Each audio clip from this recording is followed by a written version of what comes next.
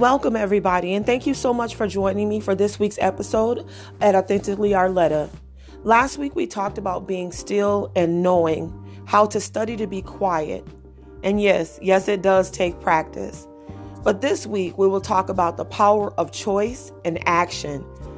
And I chose this particular heading to honor the late, great Reverend Dr. Martin Luther King Jr.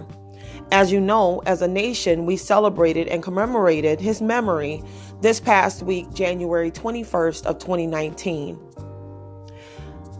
Martin Luther King was known for several amazing quotes that were stated, and it really became very hard and tough for me to be able to choose and select which ones I wanted to highlight on today. But one that really stuck out to me was, don't let anyone reduce you to be a nobody, or even feel as if though you are a nobody. You must develop within yourself a deep sense of somebodyness. We must feel that we count, that we belong. And I believe the reason why that stood out to me so much is because I'm a person that really represents the awe and authenticity. I'm the person that really helps others understand how important it is that they be authentic to themselves. So when you know that you're somebody, there's no one that can come along to actually convince you that you are a nobody.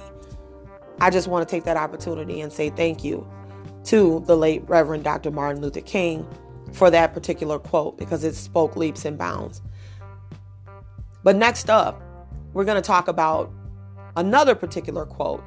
And that one stated, "If I cannot do great things, I can do small things in a great way." Wow. I mean, what is that really saying? What it's really saying to me is engaging in small yet powerful actions will ultimately impact the reality that is around me and that's around you. So when you think about doing great things, you think about almost like conquering the world. Conquering the world can seem almost overwhelming. So with that being said, if you cannot do all of the big, ginormous, great things, you can do small things in a great way, which will ultimately get you to that level of impact that you're looking for. The analogy that Dr. Reverend Martin Luther King presented was about setting out to do a good job and doing the job so well that nobody can do it any better. American poet Douglas Malloch once said, "If you can't be a pine on the top of the hill, be a scrub in the valley, but be the best little scrub on the side of the reel. Be a bush if you can't be a tree. If you can't be a highway, just be a trail. And if you can't be the sun, be a star. It isn't by size that you win or you fail, but be the best of whatever you are." This really just spoke to me leaps and bounds. Be the best of whatever you are. I don't know about you, but I'm interested in presenting to the world the very best of me. But I'm the one that's in control and defines what the best looks like. I can't be partial to others' opinions, and I can't be walking around apologetic about my stances and what I stand for and what I live for and what it really truly means to be true to me and what I represent. So I would encourage you to do the same. It's time that you became authentic to you. It's time that you begin to own where you stand in moments of adversity, because these are the moments that define you. Felicia Brown, who is a business expert and educator, she once said, "Your goals don't make you a successful person, your actions do." We talked about the power of actions today, and we honored the Reverend Dr. Martin Luther King because of his quotes and his impact on such a nation that we call the United States of America.